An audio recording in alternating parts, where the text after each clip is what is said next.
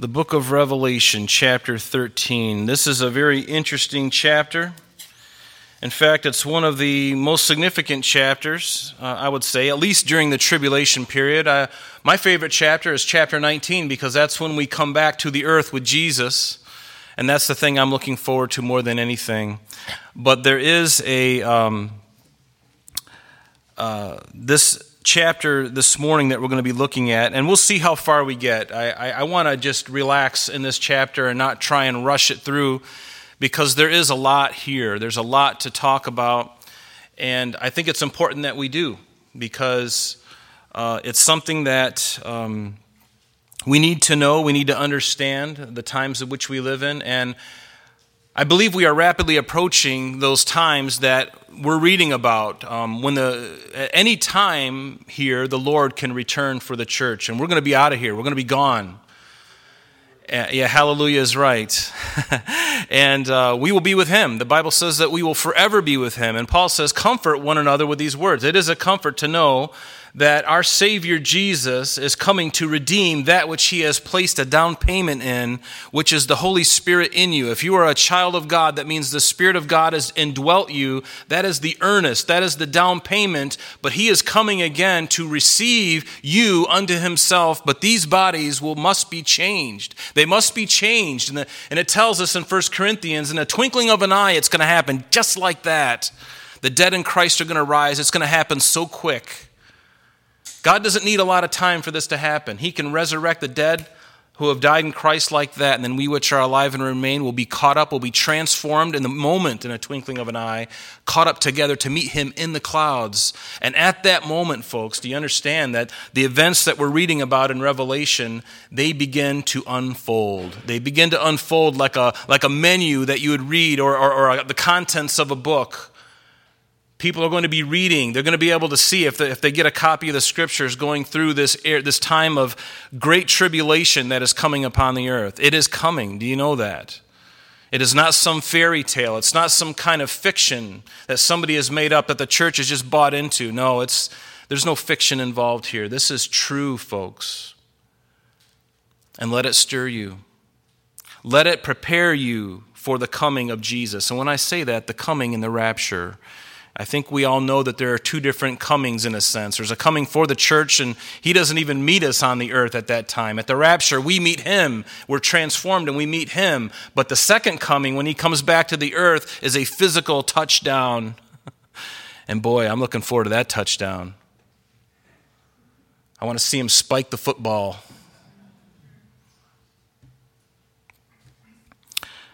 And so we are in that time. And this chapter this morning is pivotal because it speaks of one of the personages in this great tribulation period that is very significant.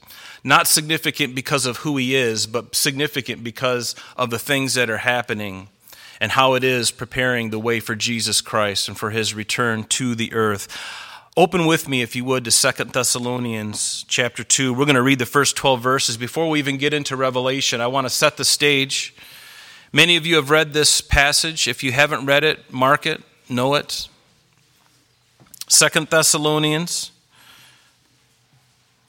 chapter 2. We're going to look at the first 12 verses. Paul, in speaking to the Thessalonians, there was some confusion about when the return of the Lord would come. Certainly the rapture, but also the second coming. And he clears that up in these 12 verses in a small form. He had spoken to them about this, and he's just reminding them about this. In 2 Thessalonians 2, verse 1, it says, Now, brethren, concerning the coming of our Lord Jesus Christ and our gathering together to Him, we ask you not to be soon shaken in mind or troubled, either by spirit or by word or by letter, as if from us, as though the day of Christ had come. Let no one deceive you by any means, for that day will not come unless at least two things happen. Notice what they are. That the falling away comes first, and the man of sin is revealed. We know this man of sin as the Antichrist, the very subject of the chapter we're looking at this morning in chapter 13 of Revelation. He is this a man of sin, the son of perdition. Notice who Paul says opposes and exalts himself above all that is called God or that is worshipped, so that he, as God, sits in the temple of God, showing himself that he is God. Yes, this being, this Antichrist, is going to set an image of himself in a rebuilt temple in Jerusalem. And guess what? It's not there right now. I was there a few months ago. It is not there. What you do see is a Dome of the Rock and the Al-Aqsa Mosque, which belong to Islam. There's no temple up there. The last temple that was there was Herod's temple, which was a fortification of Zerubbabel's temple, an expanded edition of Zerubbabel's temple after the children of Israel came back from Babylon. Yes, he's going to inhabit that temple, this Antichrist. But notice what it says. Do you not remember that when I was still with you, I told you these things? And now you know what is restraining, that he may be revealed in his own time. For the mystery of lawlessness is already at work. Only he who now restrains will do so until he is taken out of the way. Notice, and then the lawless one. That's another title of the Antichrist. And then the lawless one, he will be revealed. So what is restraining this from happening? What is restraining this Antichrist from being revealed to the earth? Folks, it's you and I. The Spirit of God dwelling in you and I. We are the light. Jesus told his disciples, he says, I am the light of the world. But then he said afterwards, now you are the light of the world. Because the very presence, the Spirit of God indwells you, and that very light in you is going to provoke people. It's going to bring about a change. It's going to stop the spread of sin. Have you ever noticed when people know you're a Christian, all of a sudden, if they have any consciousness or conscience left, a lot of times, if they've got a rotten mouth, they'll swear in front of you, and you go, I'm sorry, I didn't mean to say that. What is that? Is that the Spirit of God in you? Yes, it is. That's the light. And when we are removed, folks, there's going to be no restraint. That is what is restraining, and the restrainer is the Spirit of God, and he is in us, and we are the thing it's in the way for real progress. And I say that with an asterisk. The world wants progress. But notice, and then the lawless one will be revealed, whom the Lord will consume with the breath of his mouth. We see that in Revelation 19 in a few months when we get to that. With the breath of his mouth, and he will destroy him with the brightness of what? His coming. And the coming of the lawless one is according to the working of Satan with all power, signs, lying wonders. Notice that, all power, signs, and lying wonders, and with all unrighteous deception among those who perish. Because why? Why are the unrighteous perishing? Because they did not receive the love of the truth that they might be saved. You receive the love of God, you receive Jesus Christ, and you're saved. And it's the love of God that is what does that. It's his love. And for this reason, notice, in this tribulation period that we're talking about, for this reason, God will send them strong delusion. Are you thinking to yourself, well, I can just get right with God. I'm having fun with my life right now. I'm drinking, I'm partying, I'm having all the time of my life. Really? Are you having a really good time? Has anybody woke up on the floor of a bathroom after you've had a really good time? I have. A number of times. In my teenage years, without God, no concern for him whatsoever. Is that really fun? Is that really a party? Is that something I'm really excited about? Is it something I'm even proud of anymore? No, I'm not proud of it at all. And if you think that you can have your party now and then after the church is removed, if that happens according to your belief, do you think you're going to be strong enough to withstand what's coming, the delusion, the great delusion that God is going to bring upon the earth? Do you think you're going to be able to withstand that? With all power, signs, and lying wonders that the Antichrist is going to unleash? Believe me, if there's any time in history to receive Christ, it's now. It's the easiest it'll ever be. Today. If you are not born again today, and for those of you who are online, if you are not born again today, you must be born again. Isn't that what Jesus said? in John chapter 3 to Nicodemus, a very religious man. Nicodemus, you must be born again. Religion is not going to get you to heaven. Being a good person is not going to get you to heaven. Giving to the church is not going to get you to heaven. The only thing that's going to get you to heaven is God's going to look in your heart and he's going to see his own image in it. And if he doesn't see it, he's going to say, I depart from me. I never knew you. And he's not going to say it with any kind of joy either, because believe me, it breaks the heart of God for any soul to leave this earth without having his Spirit indwelling them. He does not delight in the death of the wicked. It breaks his heart. So we must not be so flippant when we talk about the death of the evildoers in the world. It breaks God's heart, and it ought to break ours too. We ought to be thinking about them. And instead of being really nasty, let the Lord challenge your heart. Let him change your heart. Say, Lord, I no longer want to be this kind of person who's just ragging on everybody. I don't want to be, even if I don't agree with them, can I love them anyway? Can the church do that? It's the one thing that we can do that the world can't. We can love in spite of differences. Are there differences? Yes, you better believe it. Are those differences okay? It's okay. Just make sure those differences are founded in the Word of God. You know what? The more you learn the Word of God, the more you have the Word of God in you, the more it's going to change you. And we're going to, by default, we are going to feel very comfortable around each other. Why? Because we have the Spirit of God in us, and He is the one who unifies us. There is no political party that unifies us. There is nothing that unifies us except the Spirit of God.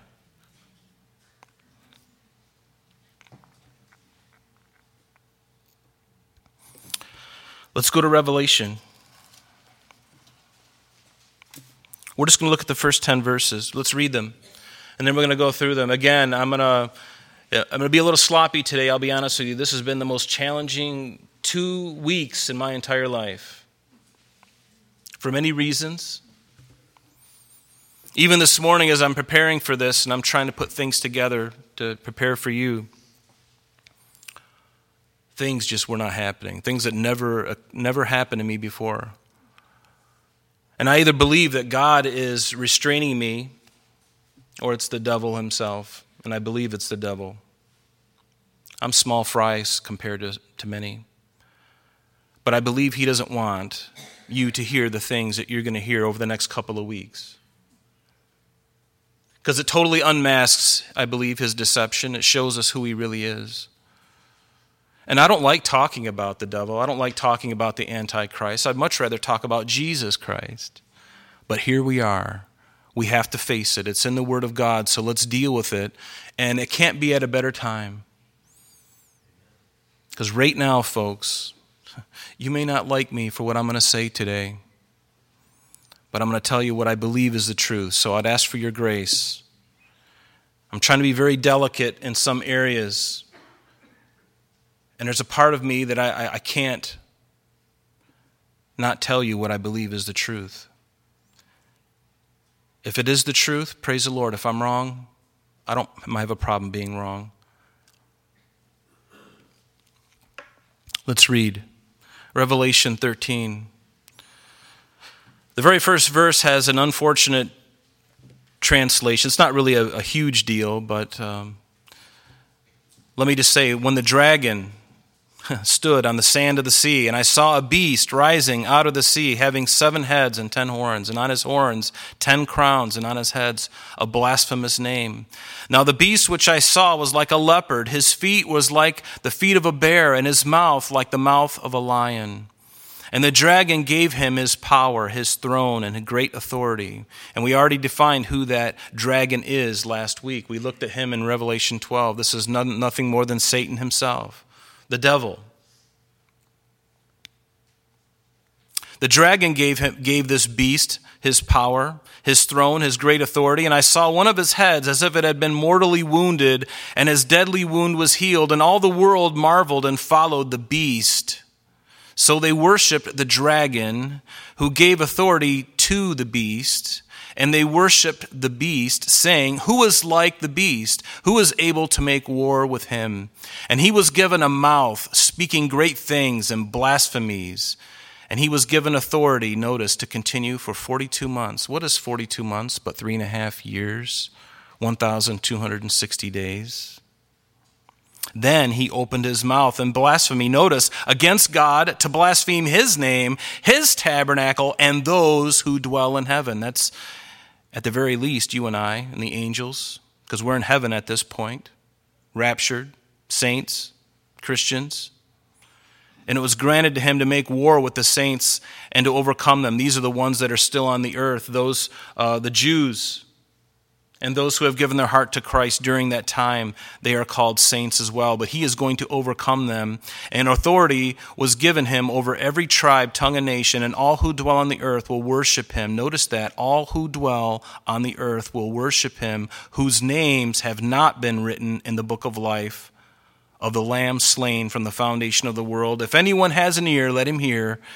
And he who leads into captivity shall go into captivity, and he who kills with the sword must be killed with the sword. Here is the patience and the faith of the saints. And so we get into this wonderful chapter. Let's first go back to verse 1 here. It says, "Then I stood on the sand of the sea."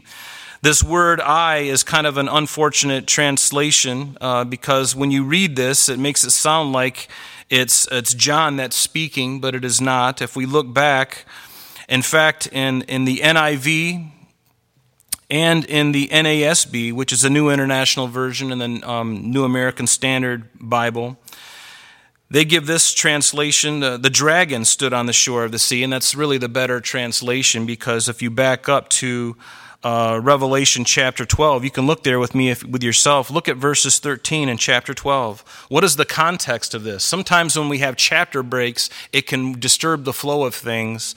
But notice what it says in chapter 12, verse 13 through 7. "Now when the dragon saw that he had been cast to the earth, he persecuted the woman, Israel, who gave birth to the male child, who is Jesus. But the woman was given 2 wings of a great eagle, that she might flee into the wilderness to her place." We believe that's the rock city of Petra, "where she is nourished for a time, a times, and a half a time," in other words, 42 months, "from the presence of the serpent," who is the devil, the Antichrist. "So the serpent spewed water out of his mouth like a flood after the woman, that he might cause her to be carried away." And as you read the rest of this, you know in context that it's speaking of the dragon. In fact, in verse 17, "And the dragon was enraged with the woman, and he went to make war with the rest of her offspring, who keep the commandments of God and have the testimony of Jesus Christ." And the very next thing we read is, "Then who stood on the sand of the sea?" It was the dragon, Satan. We know that's what he is. He's standing on the sand of the sea. He's watching this from this beast rise from the sea, summoning it, if you will, from the sea of humanity, whom he will empower with his authority. And we have to understand that this beast that we're referring to is not only a physical person, but it also embodies a revived Roman Empire that is yet coming. A revived Roman Empire. The Roman Empire really collapsed. I believe it was in 476 AD. It kind of crumbled from within, but it lied dormant. And the elements of it are in Europe to this day. But there's coming a time when it will be revived, and a man of sin, this politician who won't be revealed, so don't even try to figure out who this man is. It's a fool's errand. You can try if you'd like. But don't worry about who he is, because we're not going to know. We can make some guesses. We can't be dogmatic about anything, because he's not going to be revealed until we're left, until we're out of here. And we might be surprised of who it might be. So this beast will not only embody the revived Roman Empire, but it will also be a man. And notice that the dragon is not the beast, but the beast is similar to the dragon. They are distinct personages, but they are very similar. In fact, we've talked about the demonic trinity, and just like we have the trinity in the church, God the Father, God the Son, God the Holy Spirit, Satan has his own trinity as well. Notice he mimics everything that God does. There's nothing original that he does, and the reason there's nothing original is because he has to counterfeit what he knows is true. And what is true is that there is Father, Son, and Holy Spirit, and all the things that Jesus did, he is going to try and counterfeit. Even coming back on a white horse, we saw that in Revelation chapter 6. This conqueror coming. That's who he is. That's his personage. All he can do is mimic.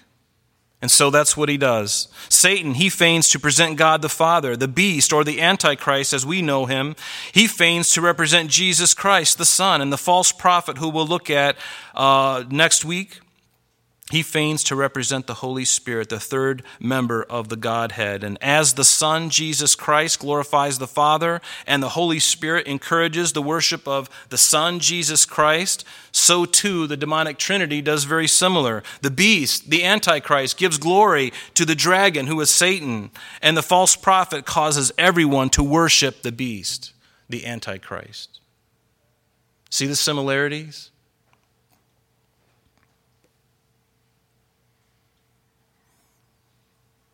Then I stood on the sand of the sea, and the dragon actually stood on the sand of the sea, and I saw a beast rising up out of the sea, having 7 heads. And this beast is the Antichrist. We've been saying that, and the government is closely tied with him. We'll look at more of this when we get into verse 2. But the word Antichrist only appears 5 times in the Bible, in 4 different verses. In fact, the Bible speaks of the spirit of Antichrist. In John's epistle, he says, "And every spirit that does not confess that Jesus Christ has come in the flesh is not of God. And this is the spirit of Antichrist, which you have heard was coming and is now already in the world." The spirit of Antichrist is doing very well. Jesus is not real. He's not the only way. No, he didn't come physically to the earth. He wasn't really born to the Virgin Mary. That's really just a nice children's story. It's not really real. See, that's what people say. That idea, that whole thing is the spirit of Antichrist. Anything that opposes Christ or goes in place of him is the spirit of Antichrist. Does that make sense? Anything that opposes him or is in place of him is the spirit of Antichrist, not the Antichrist. There's a difference. In fact, in 1 John chapter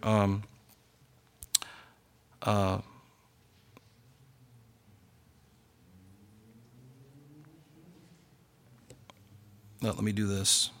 There we go. 1 John chapter 2, verse 18. What does John say in his other epistle here? He says, "Little children, it is the last hour. As you have heard that the Antichrist is coming." Now he's speaking about a man. John the Apostle. This is only the few times that the word Antichrist is in the Bible. He's mentioned by many other names throughout the Bible, but now John puts a label on him, and you'll only find it in John's epistles. "Little children, it's the last hour, and as you have heard that the Antichrist is coming, even now there are many Antichrists. Even now many Antichrists have come, by which we know that it is the last hour." Even in John's day, it was the last hour. As soon as Jesus ascended into heaven, we've been in the last days.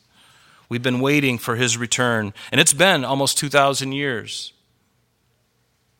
But one day with the Lord is a 1,000 to us, and 1,000 to us is one day with him. And what does it say in 1 John chapter 2:22? "Who is a liar but he who denies that Jesus is the Christ? He is Antichrist, who denies the Father and the Son." The Father and the Son. Some say, "Well, I'm good with God, but I don't believe this Jesus business." Well, guess what? You don't get the Father either. It's a package deal.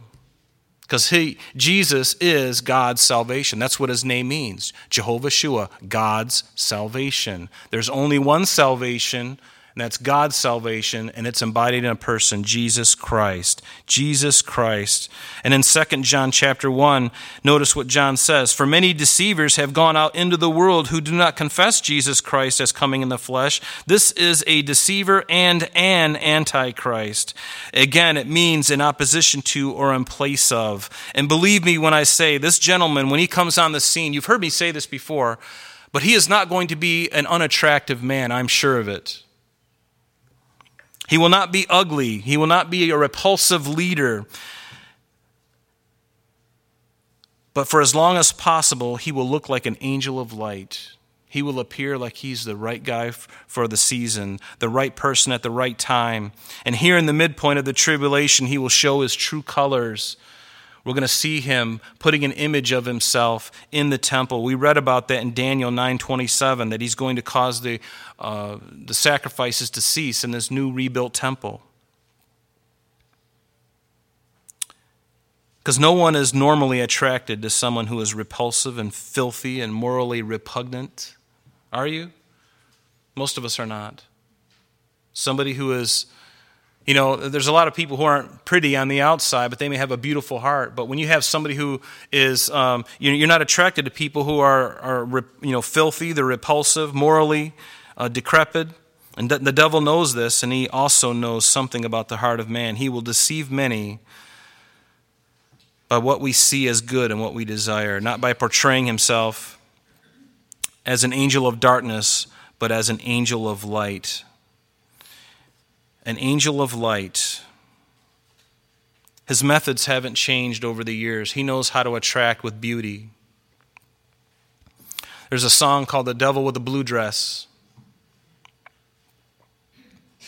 And why is that? Because the devil's not going to come in a red spandex suit with the horns and a tail with a pitchfork. It's what men and women desire, the very best that the world and the flesh has to offer. That is what attracts men and women. And men and women, folks, we are both useful and effective tools of the devil. The devil hates men and women, but he really hates women. I'm convinced of it. He hates women more than anything else. And what happened in the fall in the garden? What was the consequence as a result of Satan deceiving Eve? What did God say to the serpent, to Satan? He said, "And I will put enmity between you and the woman. I will put hatred between you and the woman, and between your seed and her seed. He will bruise your head, and you shall bruise his heel." And this, I believe, is speaking, the devil hates women, and he uses women, beautiful women. And ladies, if you are beautiful on the outside and you have everything going for you, be very careful. The devil wants to use you as a tool. He wants to do it for men too. Guys, if you have the whole package, or at least you think you do, be very careful. The devil wants to use you. But men, we are normally attracted by our sight. And the devil doesn't need to change his tactics. He comes as an angel of light. He's not going to bring something that you're not going to be excited about. He's going to make your heart throb, and it's going to be everything you can do to stop yourself before you fall headlong into sin. What does it say in 2 Corinthians? Chapter 11, verse 13. "For such are false apostles, deceitful workers, transforming themselves into apostles of Christ. And no wonder," Paul says, "for Satan himself transforms himself into an angel of light. Therefore, it is no great thing if his ministers also transform themselves into ministers of unrighteousness, those who will be according to their works, those whose end will be according to their works." So ladies, be very careful. Be very careful. The devil loves to take down. The devil with the blue dress has taken down many CEOs of Fortune 500 companies and smaller companies. The devil with the blue dress has taken down many pastors and leaders in the church. The devil with the blue dress has taken down university professors and congressmen and presidents. No one is immune to it. He doesn't need to change his tactic. He's not going to be repugnant and repulsive. He's probably going to be one of the most attractive men. And he's going to have all the gifts. People are going to flock to him. They're going to wait in line to get the mark of the beast, which we'll talk about in a week or two. There are many names that this beast has in Scripture, and here are just some of them. He's known as the king of fierce countenance. He's known as the prince that shall come. He's called the willful king, the one who comes in his own name, whom Israel will receive as the Messiah. He's also called the son of perdition, the man of sin, the lawless one. We also know that he's the little horn, the coming prince. son of destruction. He's called the Antichrist, the rider on the white horse, and we know him here in the 13th chapter of Revelation as the beast. So notice in that first verse here, back in our text, he says, the dragon stood on the sand of the sea, and I saw the beast rising up from the sea. What does this sea mean? It could be the sea used as a sea in general, but usually it's speaking of the Mediterranean Sea. Often in Scripture you'll see the Great Sea, and it's referring to specifically the Mediterranean Sea. And I think that's really interesting because throughout the Old Testament, you see whenever it's used like that, it's speaking of the Mediterranean. And it's no surprise to me that it is the Mediterranean, because this is the sea that's bordering on the land that's going to be the foundation of this revived Roman Empire. If you've been to Europe, you know what I'm talking about.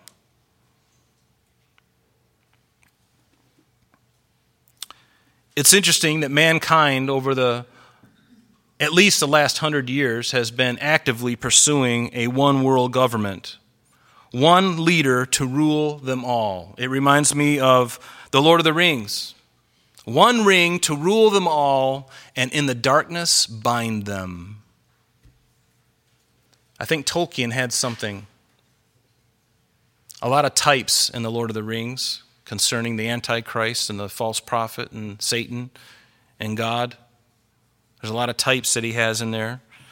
But mankind has always tried to, especially in the last 100 years, to try and formulate a one-world government. It started with the League of Nations in 1919, and then that was replaced in 1945 with the United Nations, originally starting out with a 51-member team or member nations, but now, as of today, it's 193. And the European Union, there's a conglomerate of nations that want to form together and have one leader. They're all screaming for a leader. We want a leader to rule the whole thing. This whole thing is such a mess. Man can't rule himself. If there's anything that we've proved over the last 100 years, is that man cannot rule himself. He doesn't know how. He's not capable. Only one who is perfect can do that. And before Jesus Christ returns to the earth physically, the Antichrist will have secured, at least temporarily for himself, this one world government. And that is where we are headed, folks. But it will all come to an abrupt end at the return of Christ in Revelation 19. And we will come back to the earth with the Lord at that time. So the desire for a one world system, even a one world religion, it goes back even farther than all of this. It goes all the way back even to the Tower of Babel. The fact that the world had one language was not a problem until pride and humanism came to the forefront. In Genesis chapter 11, in the chapter 10 of Genesis, it speaks of the table of nations. When Shem, Ham, and Japheth came off the boat, they scattered all throughout the earth. They had one language. And then finally, they journey from the east where they find a plain in the land of Shinar, which is, by the way, in modern-day Iraq, modern-day Babylon, where Babylon used to be. That is where this occurred. The Tower of Babel was originally there, and we call that place today, we call it Babylon, and it's still there today. It's in ruins for the most part, but Saddam Hussein in the 90s was doing a great job at rebuilding it. But notice what happened. They said to one another, "Come, let us make bricks and bake them thoroughly." They had brick for stone and they had asphalt for mortar. And they said, here's the sin of their heart. "Come, let us build ourselves a city and a tower whose top is in the heavens." God didn't want them to be building an altar to him, but made with hands. They should have known better, but they resisted the command of God. We're going to build something. And not only that, it wasn't even to God. They worshiped pagan things. They did horrible atrocities on that tower. And their intention was to do evil things. They said, "Let us make a tower, a city whose top reaches to the heavens. Let us make a name for ourselves." For ourselves. Does that sound like pride or humility? "Lest we be scattered abroad over the face of the earth." And the Lord saw all of this, and he came down. He confused them all. I don't know how God did this, but in one moment, and just like that, they're all speaking the same language. "Hey, hand me that shovel over there. I need to dig this hole to get this brick in," or whatever. And God says, all of a sudden, they're talking, and they're like, "What are you talking about? No comprende, amigo."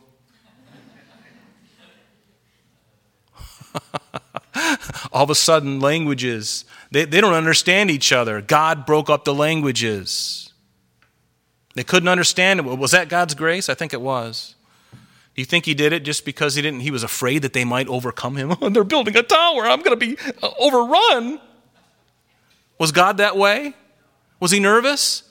Was it his grace that he said, I'm going to confound you because the attitude of your heart is so sinful, it's so wrong, if I don't intervene, there is nothing you won't do.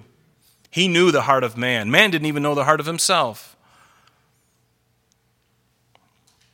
And in God's grace, he confuses the whole mess. Man wanting to govern ourselves, one religion, one government. Sounds so good, doesn't it? In the natural, it does. Be nice, wouldn't it? One leader. But this demonic rebellion began here in Genesis 11, and it will ultimately end in a rebuilt Babylon on the very same spot that this Tower of Babel, this very same area in the land of Shinar in Iraq, it's there, folks. I've seen pictures of the ruins of Babylon. And Saddam Hussein, as I said, he was rebuilding those things in the 90s. He thought he was like a reborn Nebuchadnezzar. That was his protege. Or that was his the one he looked up to.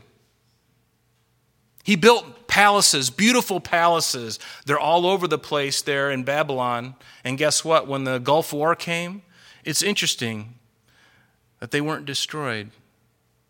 They kept them. From what I understand, the Allied forces weren't allowed to touch those buildings. They left them standing. I wonder why. Could it be they looked at them and go, wow, this guy put in a lot of effort. Let's hang on to those. They might come useful sometime. Duh. Yeah, it's coming. Babylon has already started. It's just a question of time. But you and I will be removed, and then it's going to go in full force. And it won't take much time, folks. It doesn't take long to build, especially now with the tools we have today. But at some point, the Antichrist headquarters will be based in Babylon. Perhaps one of the mysterious reasons, like I said, Saddam's palaces weren't destroyed during the Gulf War. And we can read about that when we get to Revelation 17 and 18. We'll see his center based there in Babylon, in a rebuilt Babylon. But notice, it goes on in here in verse 1 and says that there were 7 heads. This beast that was rising up out of sea had 7 heads and 10 horns, and on his horns 10 crowns, and on his heads a blasphemous name. And this is the revived Roman Empire that the Bible tells us about. And we don't have to look very far to find out the answer to this, because who cares about our opinion? Let's just go right to the Bible and see what the Bible tells us. In fact, I'm just going to summarize this, but I want you to read this for yourselves. I'm going to summarize it because we don't have time to get to this today.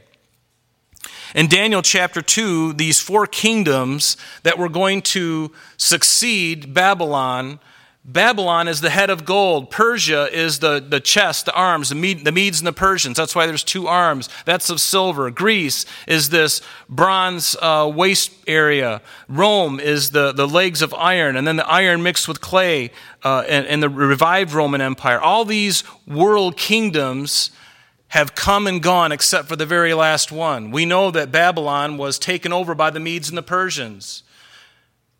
The Medes and the Persians were taken over by Alexander the Great, from the leader of Greece. And he was ultimately succeeded by Rome, the Roman Empire.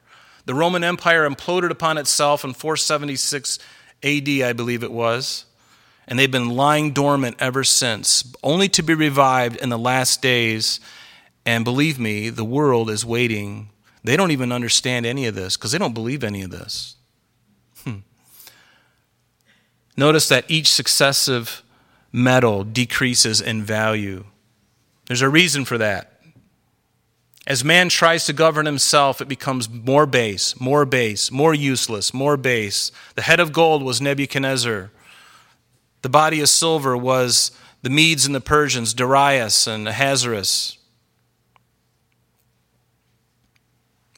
The bronze was Greece under Alexander the Great. So we see these kingdoms, the first 4 of those have already come to pass. And right between that Rome and that one at the bottom, the revived Roman Empire, is where we are.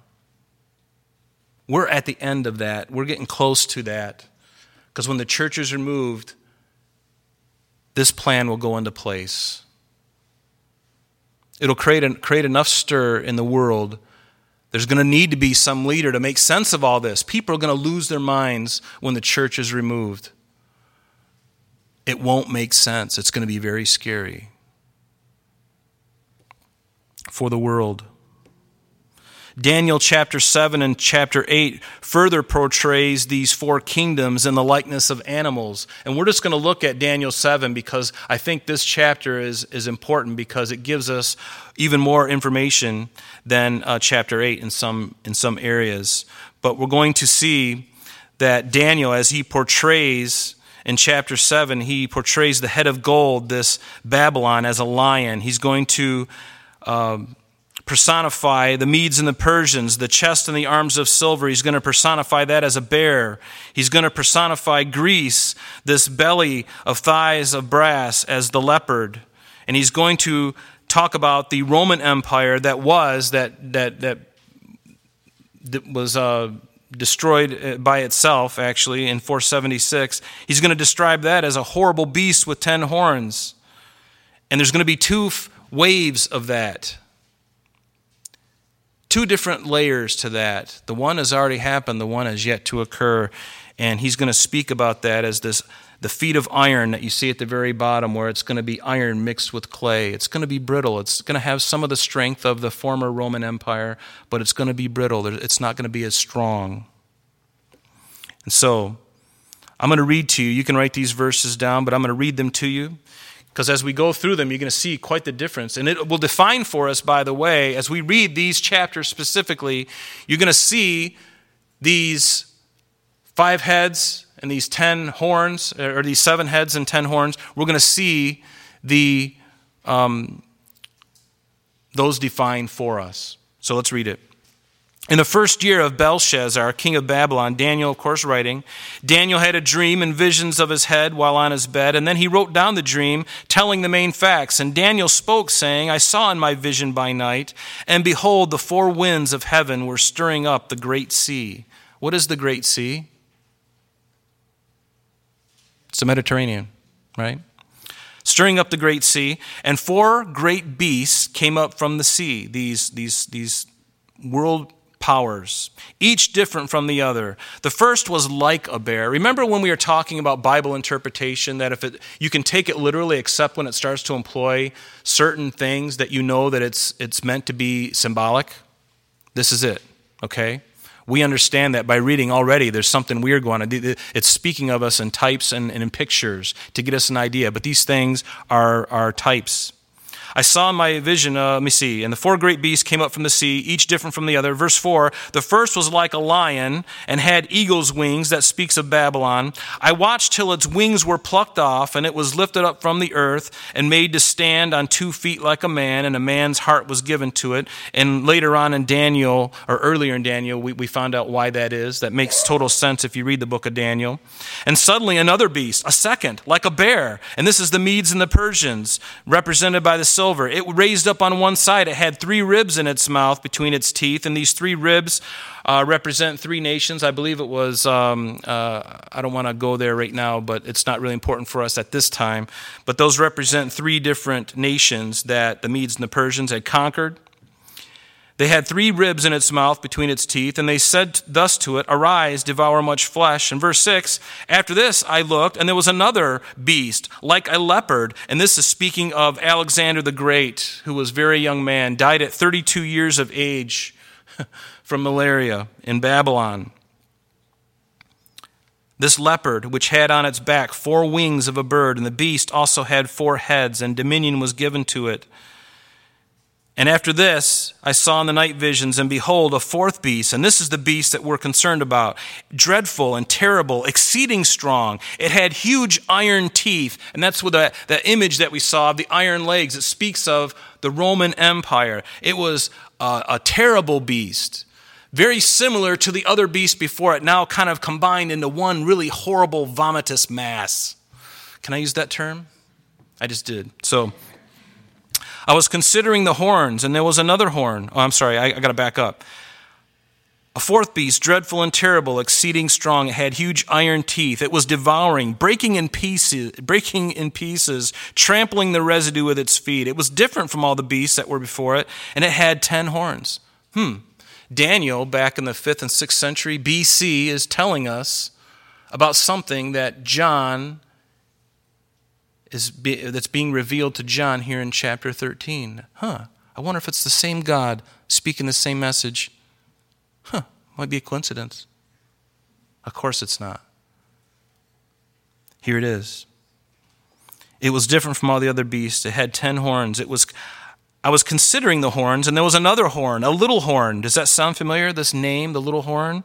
Coming up among them, before whom 3 of the first horns were plucked out by the roots, and there in this horn were eyes like of a man, and a mouth speaking pompous words. And then skip down with me now to verse 19 of that same chapter. And notice, Daniel says, I wish to know the truth about the fourth beast, which was different from all the others, exceedingly dreadful, teeth and iron and nails of bronze, which devoured broken pieces, trampled the residue with its feet, and the 10 horns which are on its head, and the other horn which came up before 3 fell, namely that horn which had eyes and a mouth, speaking again pompous words, whose appearance was greater than his fellows. And notice in verse 21, it says, I was watching, and the same horn was making war against the saints, and prevailing against them, until the Ancient of Days came. Thank God for the Ancient of Days, a reference to God. He came, and judgment was made in favor of the saints of the Most High, and the time came for the saints to possess the kingdom. This is toward the end of the tribulation period. And thus he said, notice, he defines it for us. The fourth beast shall be a fourth kingdom on earth, which shall be different from all the other kingdoms, and shall devour the whole earth, trample it, break it in pieces. The 10 horns are 10 kings. There we go. We don't have to look any further. It's defined for us. Who are these 10 horns in Revelation 13? They're 10 kings. Who shall arise from this kingdom? And another shall rise after them. He shall be different from the first ones, and shall subdue 3 kings. He shall speak pompous words against the Most High. He shall persecute the saints of the Most High, and shall intend to change times and laws. And then the saints shall be given into his hand. These are the saints in the tribulation period. These aren't part of the church, but they are believers and Jews who have believed in Christ. He's going to allow them to be given into this Antichrist's hand. Notice, for a time and times and half a time. Have you heard that before? That's 3.5 years. A time is 1 year. Times is plural, 2 years. 2 plus 1 is 3. Half a times is a half a year. 3.5 years, 42 months, 1,260 days. Sounds like we're talking about the same thing. Must be a coincidence. But the court shall be seated, and they shall take away his dominion, to consume and destroy it forever. Then the kingdom and dominion and the greatness of the kingdoms under the whole heaven shall be given to the people, the saints of the Most High. That's you and I, folks, and those who will be going through that tribulation who are believers. Notice, his kingdom, God's kingdom, is an everlasting kingdom, and all dominion shall serve and obey him. And so we figure out who these 10 horns are. And if we look over in Revelation chapter 17, actually go over there with me, and we're probably going to have to end here today. I intended to get a lot further. But one thing that I don't have the gift of is being verbose. I don't like to talk, as you can tell. I really don't like talking about the Bible. You know, I get started and I wonder what to say, and I'm having a hard time. Thank you for laughing, because we need some humor, don't we, in all of this? A little bit of levity in this darkness is pretty good. But notice with me, even Revelation 17. We'll look at the first 3 verses, and then we'll look at a few other verses, and then we'll stop there for today, because we got a lot more to go next week. But I don't want to rush this because it's important. Let the Bible be its best commentary. Define these things. You know, if you know the Old Testament, and if you're just a casual reader and you read critically, actually, don't be a casual reader. Read critically. Read and think. Everybody in this room can read and think. Write things down, go back, read it again. Read it, think about it. Don't just take anybody's word for it. This 7 heads and 10 horns is very, not only did we see it in Daniel, and we saw it in the context of this revived Roman Empire that's coming, that the Antichrist is going to be the head over, but we also see it in Revelation chapter 17, which we'll get to weeks to come, and it defines it very clearly for us. I'll be honest with you, there's still some mystery about this that I don't quite understand, but there's sufficient here to tell us what these things are, and then we just have to leave it alone. Notice, Revelation 17, verse 1. Then one of the 7 angels who had the 7 bowls, these are the angels. Remember, we're talking about the bowl judgments, right? Because in Revelation 16, we see the first, or the 7th angel, or the last 7 plagues on the earth, the bowl judgments, or the bowls, the vial wraths of judgment. They are going to begin in Revelation 16. But notice what John says. One of the 7 angels who had the 7 bowls, one of them came and talked to me saying, "Come, I will show you the judgment of the great harlot who sits on many waters." We'll talk more about her later. "With whom the kings of the earth committed fornication, and the inhabitants of the earth were made drunk with the wine of her fornication. And so he carried me away in the spirit into the wilderness, and I saw a woman sitting on a scarlet beast." Does this beast sound familiar? We're talking about it today. "Which has full of names of blasphemy, having 7 heads and 10 horns." Daniel told us about that. John here in chapter 13 is telling us about that, and we're getting further definition of it from here in Revelation 17. Go down with me to the 7th verse now. "But the angel said to me, 'Why did you marvel? I will tell you the mystery of the woman and the beast that carries her, which has the 7 heads and the 10 horns. The beast that you saw was and is not, and will ascend out of the bottomless pit and go to perdition." We know that that's going to be the Antichrist. The very spirit of the devil himself is going to inhabit this man on the earth. We'll talk more about him next week. "And those who dwell on the earth will marvel, and those names whose names are not written in the book of life from the foundation of the world, when they see the beast that was and is not and yet is. Here is the mind which has wisdom." And here it is, defined for us very clearly, but I'll be honest with you, still quite challenging. "The 7 heads are 7 mountains on which the woman sits." But notice, there are also 7 kings. So these 7 heads are actually 2 things.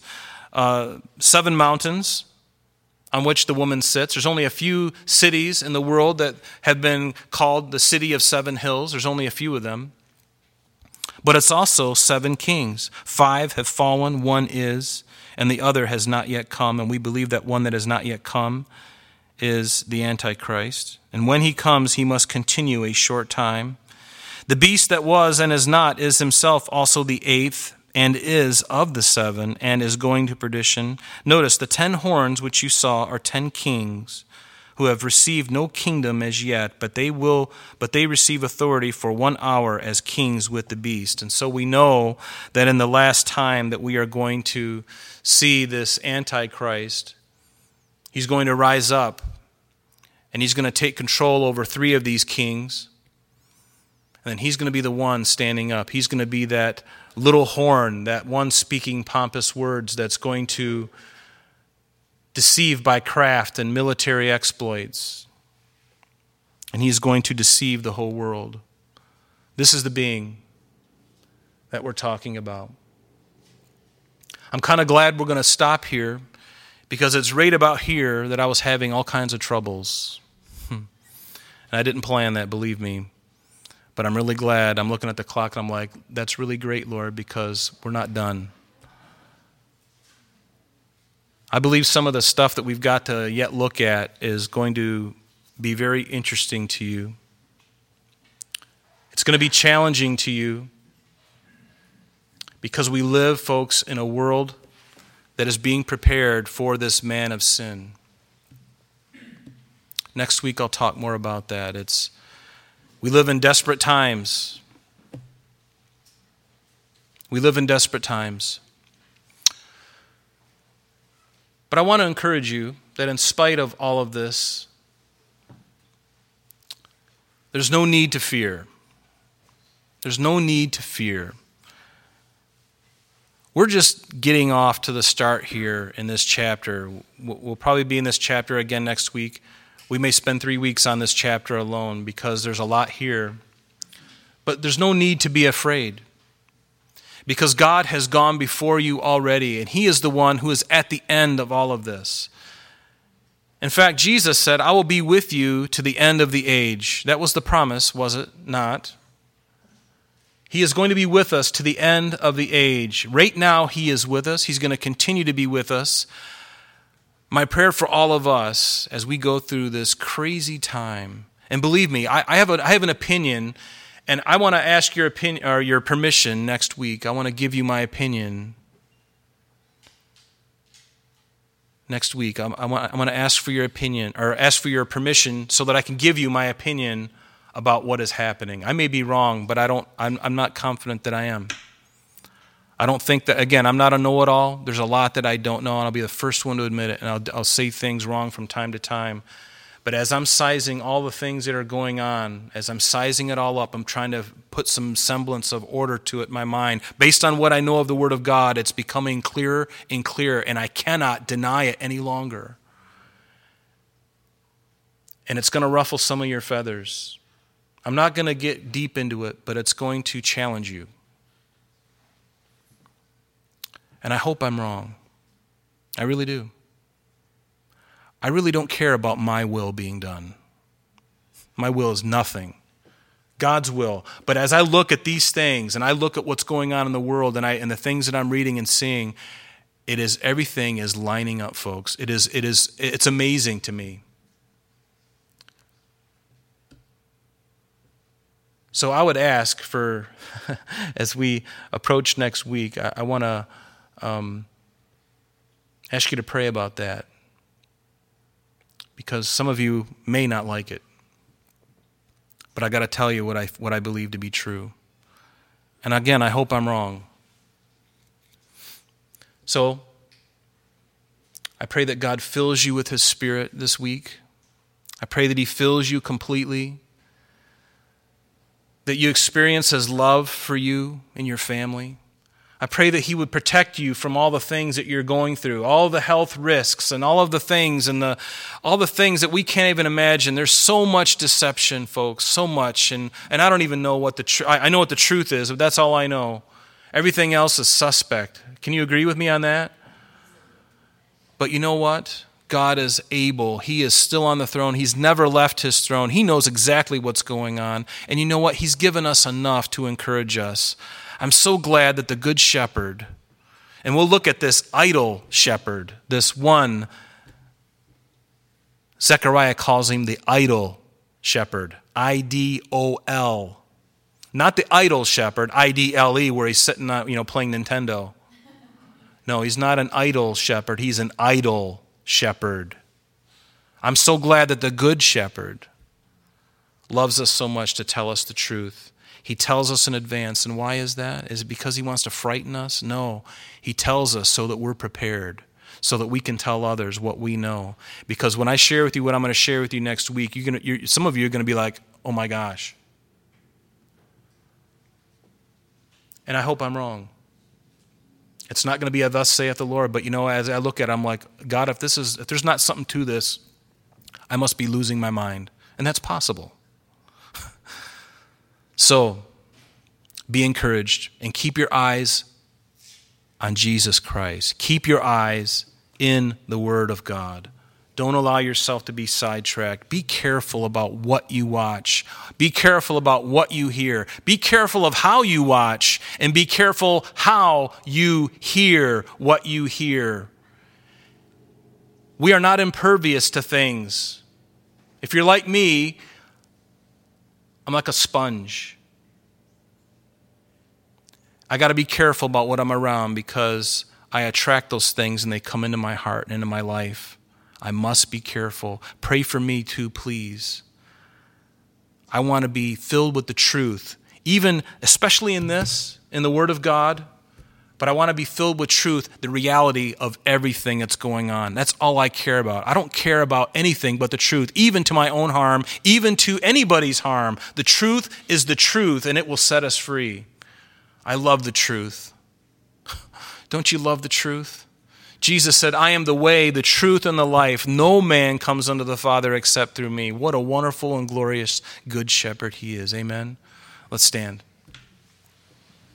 Father, we come before you and again, Lord, and just pray that, Lord, you'd continue to pray, continue to encourage, Lord, our hearts and draw us closer to you, Father. Help us in these days, God, to be diligent, Lord, to be purposeful in everything that we do, purposeful in our relationships, purposeful in the words that we use, purposeful in the food that we put into our bodies, Lord, purposeful in everything, Lord, that we could be as healthy as we can be, Lord, knowing that you desire that for us, Lord. We are the temple of the Spirit of God. If that be the case, Lord, help us to take care of this temple. Help us to take care of ourselves, Lord.